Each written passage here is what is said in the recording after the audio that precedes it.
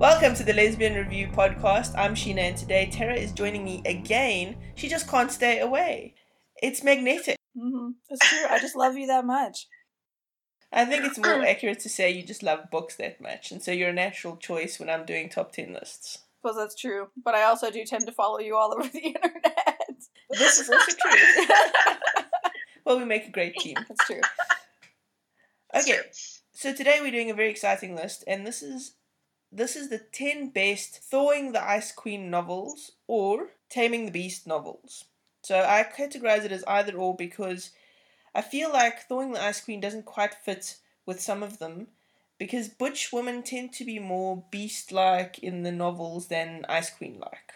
So it's like they're wilder rather than kind of meaner, if that makes sense. So that's why I categorize it like this. So Sheena just goes forth and makes up her own stuff. But now, the concept of Thawing the Ice Queen is not mine. Tara actually introduced me to that. So, Tara, I'm going to leave it up to you to explain what this actually means.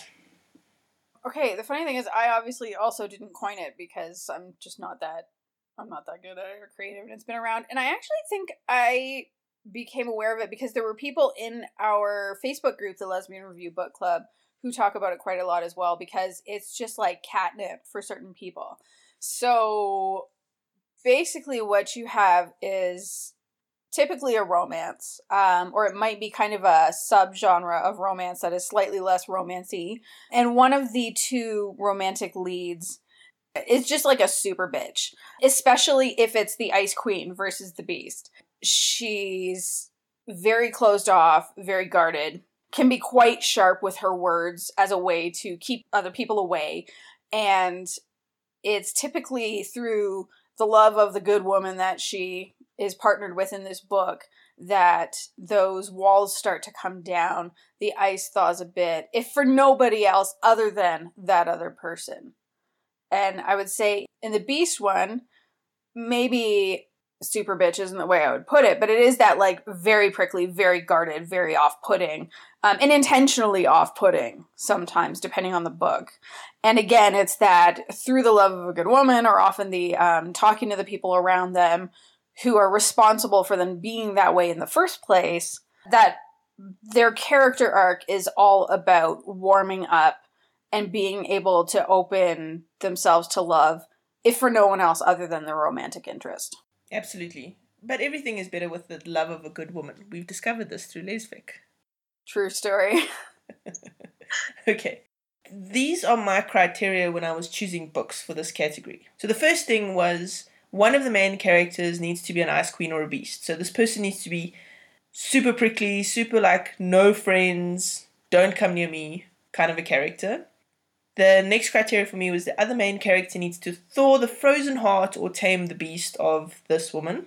And typically, and this is not a criteria, but typically what will happen is the beast tends to be a butch and the other woman tends to be a femme, no matter if we're dealing with an ice queen or a beast. So we can have, the ice queen tends to be a little bit more femme, and the love interest in both cases tends to be a femme. That's just an observation on my part. Okay, another criteria for me was true. Sorry? No, sorry, I was surprised. You're right. It is a femme in either case, isn't it? Mm-hmm. Like, regardless of whether it's a beast or an ice queen. Because I'm looking at my list, and the ones that didn't quite make it on my list, and that's 100%. That's really interesting. Because it'll never be a butch character that has the soft, romantic, love, squishy stuff, and the strength, the internal strength to thaw the... You're giving me big eyes. One on my list is. Oh, really? Oh, exciting. Yeah. Okay, we'll get to that. Okay, so another criteria for me was that it's well written. I'm not interested in badly written novels. And I wanted something a little bit different. Something new, particularly exciting, something I hadn't read before, just something interesting in the story itself. Okay, so that's my criteria for my picks. So what were you looking for? All the same stuff about the Ice Queen beasts. Obviously, because it would make sense if it was on this list. Same thing for well-written, because again, we don't put poorly written books on our top 10 list. That just doesn't happen. I guess for me, I don't know that I was looking for anything new in particular. I was just looking for, like, what are the very best examples? What are the stories that I hold close to my heart that I will go back to reread, that I will evangelize to people when they ask for this kind of a book, or even when they don't ask for it, because I just love it that much. I feel like people should read them. And there were a couple of books, one in particular that almost made it on this list and did not, only because I've included it in a couple of previous top 10 lists on the Lesbian Review. It's very good. It deserves to be on the list, but at the same time, I can't put the same books on every single list every single time. So trying to get a little bit more. You're way more disciplined than I am in that regard, because I got a couple who have made, this is a whole bunch of lists. Well, I didn't know that. Oh, now I'm tempted to make a last minute swap. No, we're recording. Okay, so my first pick is Tricky Wisdom by Cameron Ide. Okay, so this is, I'm going to read the blurb from Amazon. So Darcy Wright is a closeted lesbian who has been infatuated with her best friend Taylor since junior high. Leaving her small northeastern Minnesota town for Boston in the quest to become a doctor, she moves in with fellow med student Olivia Boyd, a neurotic anal giant thorn in the side, aka the Ice Queen. The first year of juggling medical school is grueling enough, but it's nothing compared to living with Olivia. Coming out of a sexually frustrated closet to friends and family with an anticlimactic flop, Darcy uses her newly publicized sexuality to try and win Taylor's affections through an ill-hatched scheme that crosses uncomfortable lines. The result is as unexpected to Darcy as Darcy's affinity for medicine is to Olivia. The first year of medical school is a nerve-wracking encounter in medicine, learning lessons the hard way, and desires of the heart. It's absolutely charming. So why I love this one particularly and what makes it different for me is Ide gives Darcy, which is the main character, a dorky, innocent naivete that I just absolutely adore. So through this kind of dorky, oh, you know what, she's actually not femme.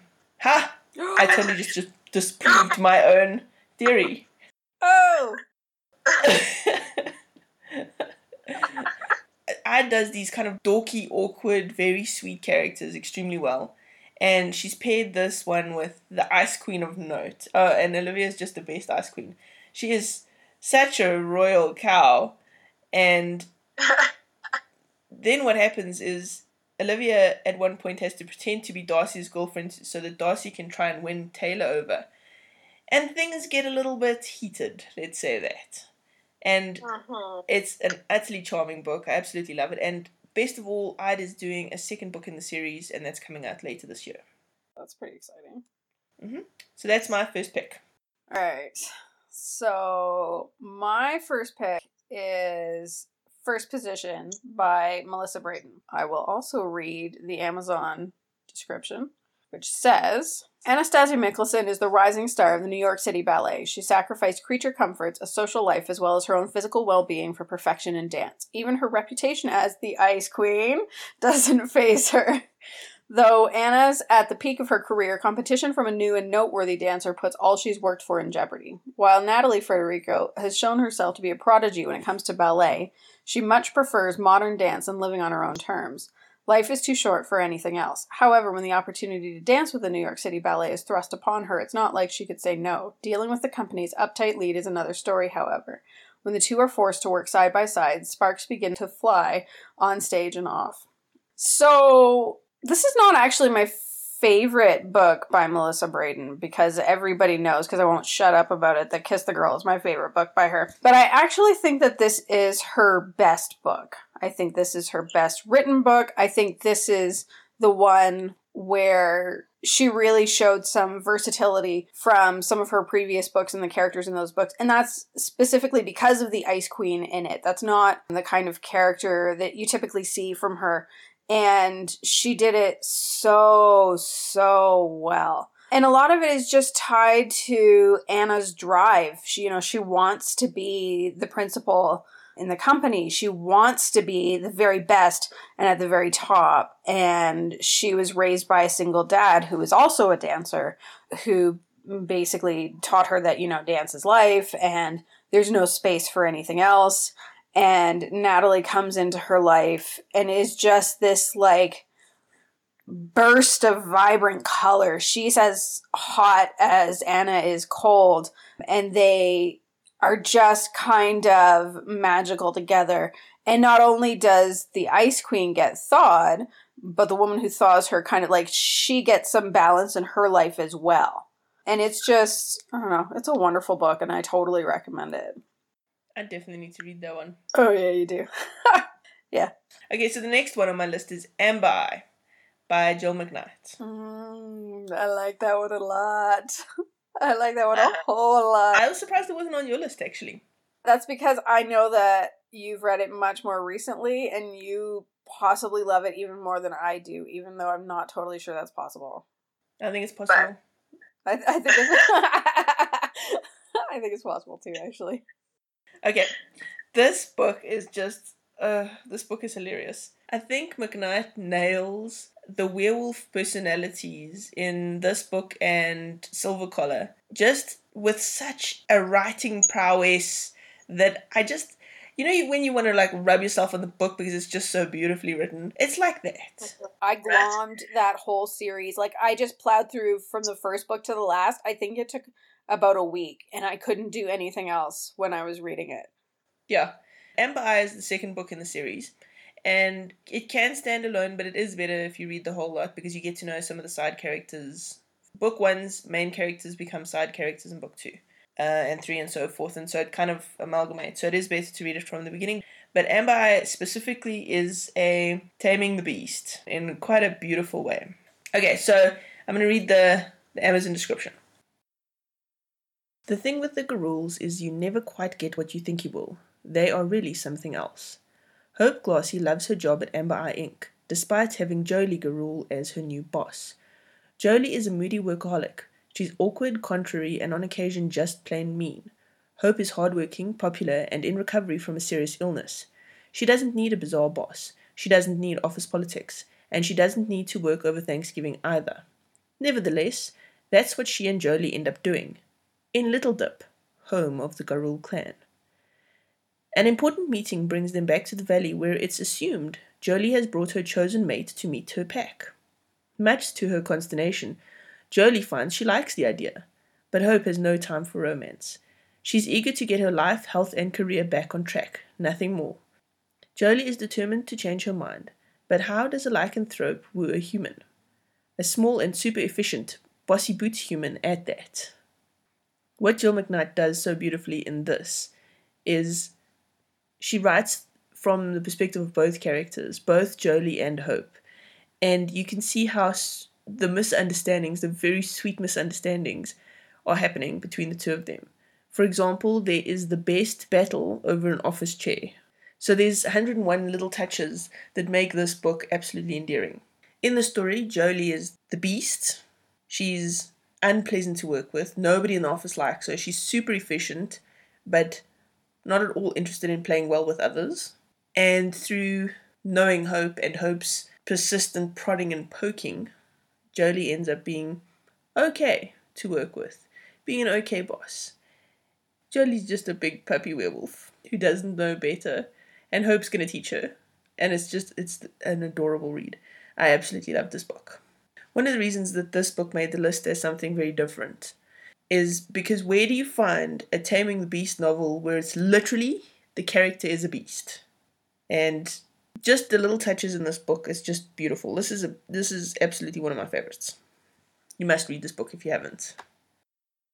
My second book is the reason why I was talking about subgenres of romance, and it is The Red Files by Lee Winter, which is not just a straight up romance, but let's be honest, it's a romantic suspense. I know some people call it a mystery, including the author herself, and I understand why, because the mystery element is really strong in it. But the romantic subplot is also really strong and is a fabulous Thawing the Ice Queen. So the description says, ambitious Daily Sentinel journalist Lauren King is chafing on LA's vapid social circuit, reporting on glamorous A-list parties while sparring with her rival, the formidable icy Catherine Ayers. Ayers is an ex-Washington political correspondent who suffered a humiliating fall from grace, and her acerbic, vicious tongue keeps everyone at bay. Everyone, that is, except knockabout Iowa girl King, who is undaunted, unimpressed, and gives as good as she gets. One night, a curious story unfolds before their eyes. One business launch, 34 prostitutes, and a pallet of missing pink champagne. Can the warring pair work together to unravel an incredible story? This is a lesbian fiction with more than a few mysterious twists. So yes, they can unravel the story. And as fabulous as they do, Ayers is... Whoo! She is not someone that I would want to be cornered by at a party. I would probably flee and hide because she's so vicious when she sets her sights on someone else. But she's so brilliant, and she's closed off for a reason, and she's been burned very badly in her kind of run out of Washington. And the thing that I loved was how slow the burn and build between Lauren and Catherine was. She's a perfect example of, she's never going to be warm and fuzzy to everybody, but she thaws enough to make that space for Lauren in her life and in her heart. And seeing their relationship grow from absolute antagonists to kind of this almost grudging respect to where they are at the end. I adore this book. It's not Lee Winter's best book, because Requiem obviously is the best book. And I'm quite curious to see the new one, which should be releasing soon, I think. But this one is my favorite. And so much of that is because of the characters, because I love the characters. I love reading them. I love reading them together. I love their dialogue. I love some of the quirkiness to the mystery, but it really is all about these characters. And that's why I think this is the third podcast I've talked about them on. And I've talked obnoxiously about this book on social media, because I just think, everybody could have fun reading this book. And Lee Winter writes a fabulous Ice Queen in her professional fiction, in her fan fiction. Like, all of it is it's so good. It's delicious. And I totally recommend it. It's her thing. The Ice Queen. Yeah. It's totally her thing. Like, I think Winter is more passionate about the Ice Queen than we are. Yeah, I think you're right. And actually, she's one of the ones that I noticed in that, like, she talks about it fairly frequently in the Facebook group. And so now it's kind of like, I just associate it with her. Absolutely. Which brings me to my next choice. Okay. Which is Requiem for Immortals by Lee Winter. And I'll tell you why. And it's interesting because this is not a traditional Ice Queen story. It really isn't. Not at all. No. I'll tell you why I categorized it like that in a second. But let me first start at the beginning and tell you what this story's about. First of all, I fangirl about this probably more than you fangirl about the Red Files even. Like, this has been on all my lists. If I have a list, I find a way to put Requiem for Immortals on my list. Mm-hmm. I own that. I totally fangirl over this book. That's accurate. The story's about a professional cellist, Natalia, who's an assassin named Requiem, so it's the same character, okay? Professional cellist Natalia moves seamlessly among the elite, where she fills the souls of symphony patrons with beauty even as she takes the lives of the corrupt of Australia's ruthless underworld. The cold, exacting assassin is hired to kill a woman who seems so innocent that Natalia can't understand why anyone would want her dead. As she gets to know her target, she can't work out why she even cares. So the reason I put this as a Thawing the Ice Queen, because it really, really is not a very traditional one, but I'll tell you why. It's because where most Thawing the Ice Queen novels are usually very romantically inclined, this one isn't. But there is a wonderful element of Natalia starting off the book where she's not at all interested in sex or emotion, other than as leverages to control others. But towards the end of the book, that changes. So there is that emotional thawing from no feeling to some sort of feeling. And it is because of a woman. I wholeheartedly agree with you. And I actually had considered it for my list, and then I thought you might reach through the screen and strangle me if I did. Because I know how much you love this book. Because you're right, it is not at all a romance novel. Not even close. Like, anybody who picks this up thinking they're going to get a romance novel is going to be, like, deeply disappointed. Yeah. But there is a beautiful thread of romance that pulls through that I think is, I don't really know how else to say it except that it just feels authentic. And it's totally an Ice Queen one. Like, that's just... It is. And Just so it. so this is why I added it to the thing. It's not because it's in the traditional sense at all, but I loved that movement from the no feelings, no sex unless it's a power move to it's not even that she suddenly has all these feelings or this need or whatever it is. It's more like she realizes that there's more than just the leveraging that needs to happen, you know? So Yeah. and I don't want to give away too much because that's such an important thread in the story, but definitely this makes my list for that reason because it is something very, very different. And for me, I think this was one of the reasons I loved the book so very much was that character movement, that character growth. Because without it, it would not have been as spectacular a novel as it is. Totally seconded. I wholeheartedly agree with you. Okay. So I don't care if we are recording. I did swap out that book because you put in Requiem, which has been on 100 lists, and I don't care. You go, There are girl. people More yeah, power to right? you. I've made changes to top 10 lists after I've already submitted them to you. It happens. It does. That's cool. Okay, so the next one that I'm going to choose, unless I change my mind in the next 3 seconds, no. So the next one is Behind the Green Curtain by Riley Lachey, which I have put on erotic romance lists. I liked it enough that I put it on the 2015 list, even though it came out in 2013, because it was just a book that, like, it left me rattled. And I don't know, I'm a weirdo with my list. It happens. So for this one, I'm not going to read the Amazon description because it's only like 2 lines and doesn't really tell you anything. So what I will read instead is the synopsis that I did for my review. Caton is beyond overqualified for her day job at Halston and Company, but it's avoiding CEO and office ledger Jack Halston that becomes her personal mission. Suspicious of his offer to work as a personal assistant to his wife in their home, she takes it anyway, and she manages to negotiate a salary too good to pass up. When she arrives and meets Amelia Halston, she quickly learns Amelia has no idea she's been hired and has no interest in a personal assistant. Relegated to filing in a basement storage room, she only catches glimpses of her cold yet beautiful boss. And despite having a sweet, beautiful girlfriend, something keeps drawing Caton to Amelia so that when things become sexual, she just can't seem to say no. Oh my god. Oh my god, this book. I haven't read a book like it before I read it, and I haven't read another one since. There is so much sex in this book, and none of it is repetitive. And all of it is kind of like, it's used almost like language. And it ties really beautifully with the idea of thawing the Ice Queen. Because for their first several sexual encounters, it's very much Amelia just comes and takes. And the way she takes is by giving Caton orgasms. And Caton doesn't know, like, what is going on. All she knows is that, like, her boss just keeps coming and doing this to her. So that when they finally do have a kiss, and it's not in a sexual context, it is really kind of tied to that thawing, and it's really beautiful.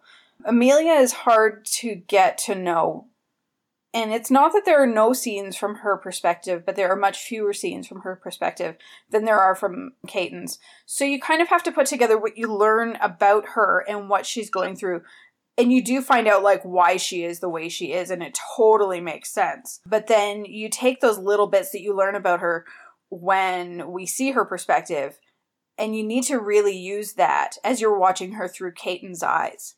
And you just see this, like, very, very slow, gradual thawing. So that by the end, she really is a truly different person than she is in the beginning. But it's all with this, like, dark, erotic tone that takes you from the beginning right through to the end.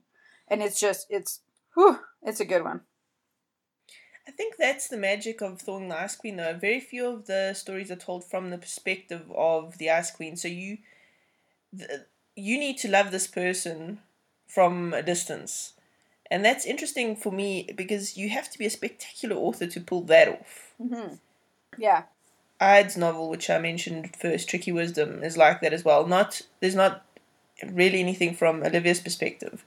It's all from the other one's perspective. So not an easy feat for an author. Yeah, because we have to as readers be able to, I mean, we don't have to identify with them or anything like that, but we do have to be able to appreciate them or at least connect enough that we want to follow their story all the way to the end.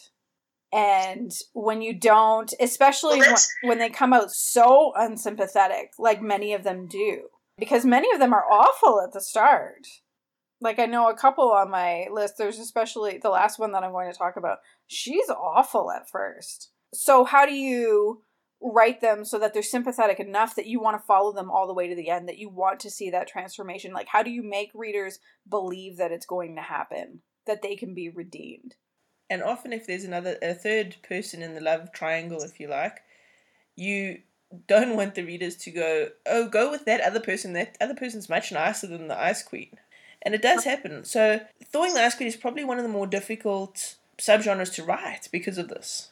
Yeah, I think you're probably right. So what's your next one?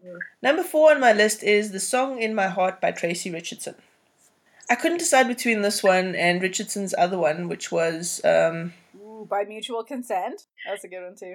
Yeah, and then I sat down with my wife because they both have similar themes in them. They're just done a little bit differently. So I sat down with my wife and I was like, I'm having such a problem because I can't have 2 Tracy Richardsons on my list of 5 books. That gives me only 3 other options, you know.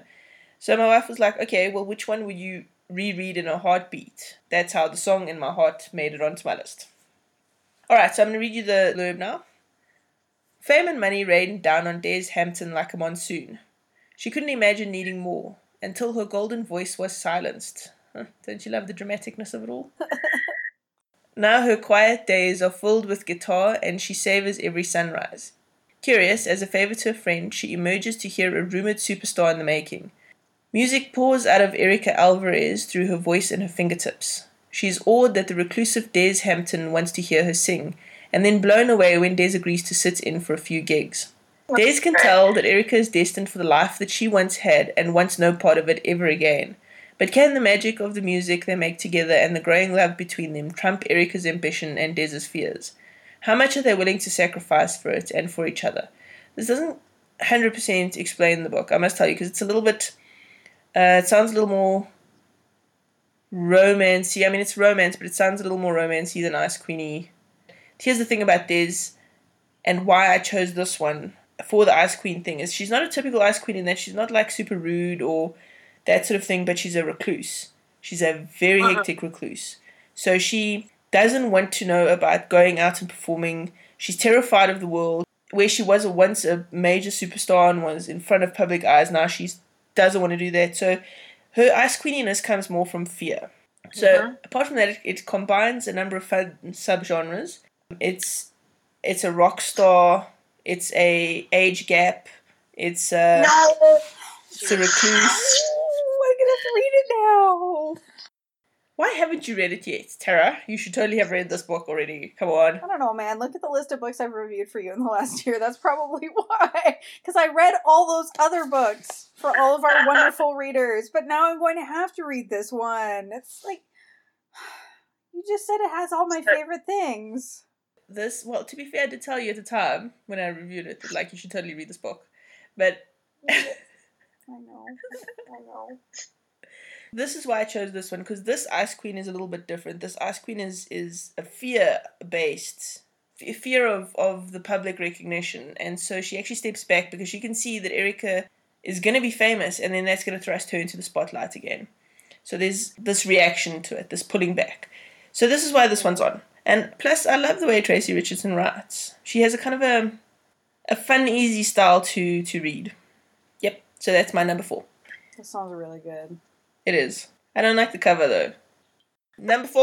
All right, number 4. Okay, so my number 4 is Blurred Lines by Katie Williamson, which, you know what, I'm just gonna, let's just start with the description and we'll go from there. Kelly McCabe is a no-nonsense detective with a tough exterior. Only a select few know her as a loyal, loving friend. Committed to her family, her friends, and her job, Kelly puts her needs behind everyone else's. As a surgeon, Nora Whitmore is used to being in control. The hospital is her life and leaves room for little else. Respected by her colleagues, but misunderstood by the residents, Nora takes what she needs and keeps everyone else at arm's length. In the process, she creates unexpected enemies. Tragedy brings them together. As chaos grows around them, the lines between them begin to blur. Despite being from different worlds, friendship grows between them, turning quickly to attraction. Will these two strong, independent women find a way to deal with their individual baggage, or will they be overcome by it? Dude, I need to read that one. Oh, you do need to read it because it's the March Book Club book. So, hey, good news. And actually, the story doesn't end with this book. It carries over into the second book, which I think is called Crossing the Lines. Or Crossing Lines. Something like that. Anyway, regardless. So, Nora is very much the Ice Queen in this. Kelly is kind of brash, but I mean, she is by no means anywhere close to an Ice Queen. And actually, she is the more butch of the two that warms up the Dr. Ice Queen. So, Kelly's a cop, Nora's a doctor. We know cops and docs are like catnip for lesfic readers. So that alone will probably make a lot of people want to read this. But Nora is so closed off. And it also, she's not only closed off, she also almost seems like she might be somewhere on the autism spectrum. It's like there's just the way her brain functions is not typical. And I think that also kind of contributes somewhat to how it's like she doesn't know the rules for engaging with other people. Kelly's laid up in the hospital. So basically the way they meet is she's shot on the job. It's not in the blurb. It's not really giving away a lot because, I mean, it happens like right near the beginning or whatever. And Kelly's in the hospital for a long time because she has to recover from this gunshot wound. And Nora is one of the doctors who kind of comes around to check on her. And she just pokes and pokes and pokes. She loves messing with Nora because Nora is such a super bitch. And it's just like fun for her to play. And yet they kind of like slowly come together. And it is that, Nora thaws enough so that by the end of the book, I wouldn't say they have a happily ever after, but it certainly is like an optimistic, a happy for now ending. And the thing that I appreciate about that in this book is that it's very true to who each of the characters are. It would not have been appropriate if by the end of this book, Nora Whitmore is like, and I love you so much. Like, it just would have been, I would have barfed and thrown the book away because it just wouldn't have worked. So the fact that she took a whole extra book, so this is actually 2 books of thawing the Ice Queen because she continues to thaw in the next book, but it gives it the space to happen organically and in a way that just feels right. I snuck another book on! Woo! And you're delighted that I did it. You want to be exasperated with me, but you can't. Tara, if you hadn't snuck another book on, I would be worried about you. That's true. You would have called my doctor. I highly recommend this book, and if anybody wants to read it and hear more about it, I'll actually be talking about this one at length with one of the other reviewers from the Lesbian Review on my podcast, Les Do Books, and that episode will come out near the end of March. My last book on my list, and I'm totally waiting for a reaction on this one, is Courting the Countess by Jenny Frame. Yes!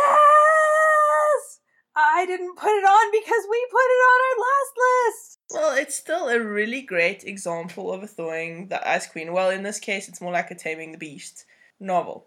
Okay, so I know it ended up on the previous top 10 list, but that was because that was a really great audiobook, but it also happens to be a really great Thawing the Ice Queen novel. So, this one is about Professor of Archaeology Henrietta Harry Knight becomes the Countess of Axdale upon her father's death, and she takes a sabbatical from Cambridge University to begin refurbishing the long-neglected and run-down Axdale Hall.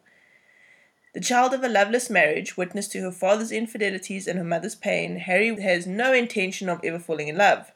Enter Annie Brannigan. She's a survivor, and she's remained positive throughout all her hardships, and she's had some hectic hardships. As an agency housekeeper, she moves from post to post with her daughter Riley, who's just adorable, taking care of people who have everything she will never have. And Annie's greatest wish is to find her happy ever after, and to give her daughter a home. Can love restore the Countess's heart and the crumbling Axdale Hall, or will the first foundations of love turn to dust? The reason this is on my list is because it's not all that common to see a countess as the main character in a novel, so I like that aspect of it. I like the archaeology subplots that were happening. And from a Thawing the Ice Queen novel, it's just beautiful because you see this one from both perspectives. And I just love that you watch Annie Brannigan manipulate Harry into being a nicer person ultimately. She courts her. She's courting her. She's not manipulating. She's courting. Come on. It's right there in the title. Okay. She's courting her. But it was very sweet manipulation. Let me put it to that way. Because she knew the effect she would have by saying certain things and doing certain things. And she would literally think to herself things like, don't worry, I'll train you out of that. Which is just too adorable. Anyway, so I just loved this everything about the story. I loved it as an audiobook, but I loved the Thawing the Ice Queen, the very strong story thrust, and the way Frame did it. And you got such a beautiful perspective from both characters that this is just, for me, absolutely a must on this list. And I just want to say, I'm doing a happy dance here, because Tara, after our last top 10 list, went off and listened to this audiobook, and she loves it, because I was totally right. So much. I loved it so much that it's ruined me for other audiobooks for now. I tried listening to another one by an author that's so popular, I'm not going to name her, that I should have been transfixed immediately, and I wasn't, and I had to put it down and start listening to Courting the Countess again, because I love it so much. Oh my god. It's so good. Okay, what's your favorite thing that Annie does in her efforts to thaw or tame the beast? Definitely the baking. The fudgy wedgies? Any baking. She was baking cakes and fudgy wedgies, and you just name it. But the fudgy wedgies was particularly cute, definitely. That was the one that absolutely, it's so cute, because she went and she got the recipe from Harry's childhood. Like, she went to find what is something out of her childhood that's positive, that's wonderful, to bring it back into her life. And I was like, oh, I think I'm in love with Annie Brannigan a little bit. Oh, for sure. Annie Brannigan is the perfect wife. Yeah. How can you not be in love with her? I know. And I think the thing that I really appreciated about her too is that she is very sweet and warm and caring and loving, but she has a spine. Like, she is a strong woman. She knows what she wants.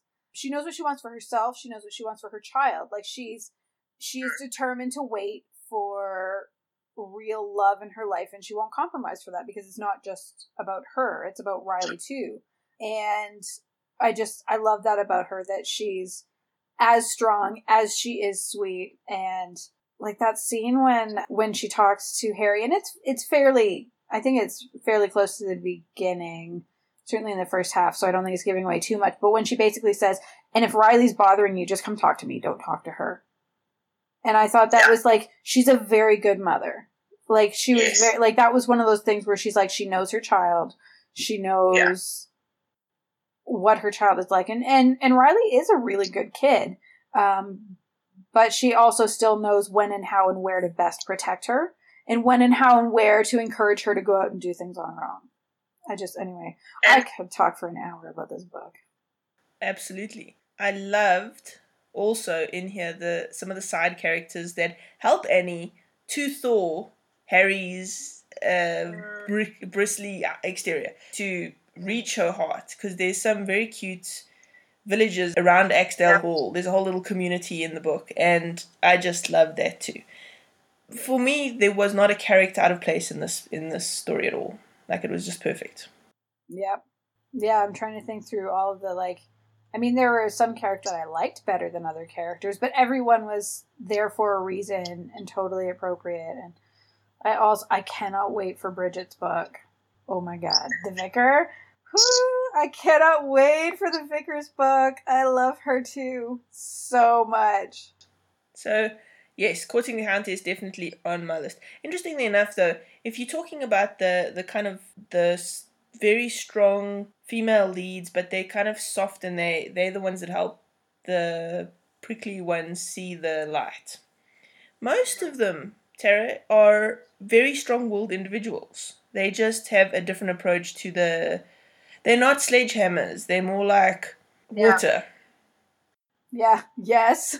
That's a really good metaphor. I also think, I like that you called out that there aren't very many countesses in lesfic, because you're right, there's not. I mean, there's a ton of them in, like, hetero romance, but those also tend to be historicals. So I think it's interesting that it's a countess in a contemporary setting, and even on top of that, I love that the countess is so butch. I don't know if that exists anywhere else.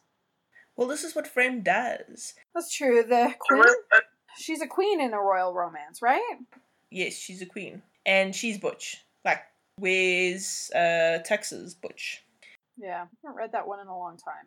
I enjoyed it, but, I mean, unfortunately, I'm never going to love it as much as I love Courting the Countess. Courting the Countess is definitely Frame's best to date. I look forward to seeing what's coming next, because Courting the Countess is also her latest. Yeah, I hope she's prepared for me to talk about it all over social media for the next year. I'm sure she'd love it. Okay, so what's the last one on your list? Okay, so the last one on my list is actually a fairly recent release, and it is Close to Home by Rachel Spangler. I am not sure which blurb to read, because the one on Amazon and the one on Goodreads and the one on the Bywater website are all different. So you know what? I'm not going to read any of them. I'm going to read the synopsis that I drafted. Yeah, I think I'm just going to do that, because Kelly Rowland's life is exactly what she wants, revolving around working beside her dad as an accountant and being the perfect closeted Darlington resident. She hasn't touched anyone or been touched since her last relationship ended a few years prior, and yet it's enough. But when her father has a stroke at the beginning of tax season, everything is turned upside down, and she's nudged into hiring an intern to get through the weeks leading up to April 15th. Elliot Garza is in her last semester at college in Darlington, and she just needs an internship and a few more classes before she can take off and find a job in Washington, D.C., where she can use her smarts and drive to effect real change. The young dapper butch didn't expect to be Kelly's best friend or anything, but she didn't expect her to be so cold or closed off either. Kelly's so attractive, and when she loosens up, there's something Elliot can't resist, even if she is as straight can be. A late-night office encounter teaches Elliot that there's more than meets the eye when it comes to Kelly and her sexuality, though. And can two people so different on every level possibly make things work? So the thing with Kelly is that this is not actually the first time that we meet her in fiction. She shows up in Rachel Spangler's book, The Long Way Home.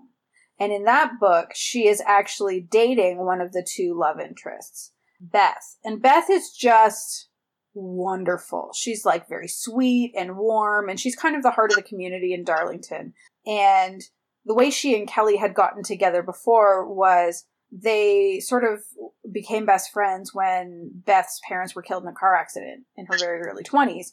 And Kelly kind of comforts her, and they developed this relationship that they kind of understood, but was very much behind closed doors because Kelly is so deeply closeted. She refuses, like, anytime anyone would get a whiff of, like, maybe she and Beth were spending too much time together, she would go out on a date with a man and she wouldn't see Beth for a long time. And so, I mean, it's no wonder that when Rory came along in The Long Way Home, and she's this, like, dynamic, super outspoken butch, like, she and Beth were just meant to be together, and it's wonderful. And when I wrote my review for that one, I was like, how?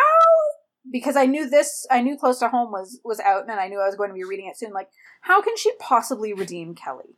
So I came into this book already prejudiced against Kelly, because she was very difficult to like. Like, she was not only closeted, but she was paranoid and did some really unattractive things in trying to stay in the closet. And it actually opens, the scene that opens the book is her father having a stroke. And so it immediately kind of puts her in this position of having to cope, trying to get things done with tax season, and kind of having some grief as well, because her dad raised her alone, and he is her world. He is her absolute world. He is her rock. They work together. They, I think, live together. But it doesn't matter. Like, especially since she's not with Beth anymore. She lost Beth a few years prior. She let Beth walk out the door. But her life with her dad is enough. And now that life is not necessarily going to be there anymore. And then Beth convinces her to hire an intern, and that intern is Elliot. And Elliot is just this, again, like, she's kind of like Rory, but a little bit younger. and a lot more idealistic. And she's this, like, gorgeous butch and, like, super dapper and really well put together. And Kelly doesn't like it. And she really tries to keep her at a distance. So much so that Elliot actually thinks she's not only straight, but that she's homophobic. So they have this really interesting dynamic. I don't know. This is probably one of the more difficult books to read out of all the ones that I chose because of who Kelly is and how prickly she is and how protective she is of this identity that she's built in Darlington. And yet by the end, I was completely won over. I was totally on her side. I loved her transformation. And I think this is Rachel Spangler's best book. I think she just did a fabulous job. That takes some serious writing chops. Oh my God. Like, I don't know how she did it. Like, her writing style is more elegant. The character work is just more developed. Kelly's arc is fabulous. I would say Elliot doesn't really have an arc, and Elliot doesn't need to have an arc because it's not her book. This is Kelly's book through and through. But Elliot is the perfect person to kind of draw her out and thaw her and help her see that maybe her particular view of life isn't necessarily the only one or the only option for her. And does it have a happy ever after? It does. It has a really, really, really satisfying happy ever after. I would not have seen that particular ending coming ever, and I was so pleased with it. It was so good. It's entirely satisfying. Fantastic. Yeah. Tara, I think that is an excellent list. Anybody looking for a good Thawing the Ice Queen novel has 10 brilliant options to choose from. Mm-hmm. Thank you for joining me today. Thank you for having me. As always, it was a ton of fun. I love being a nerd about books with you. Don't forget to rate this podcast and subscribe on iTunes, Podbean, and Stitcher. Subscribing to this podcast means that new shows will automatically download to your phone or your computer. It does not mean that you have to pay anything, and it does not mean that we get any of your information, your personal information. I'm Sheena. Tara's joined me today. Bye-bye. Bye. What the hell is my intro? This is better be going into the outtakes at the end. The result is an unexpected... Serial killer versus contract killer. It's really different. One's a hobby. Some things you do for money, some you do for love. Oh, thanks, Tara. I don't know. That's possibly the most inappropriate thing I've said all week. What are you doing? This book is way more wonderful than the cover. It looks like a book I would hand to my grandmother. And then you read it and you're like, whoa, I'd better not hand it to my grandmother. You know, like...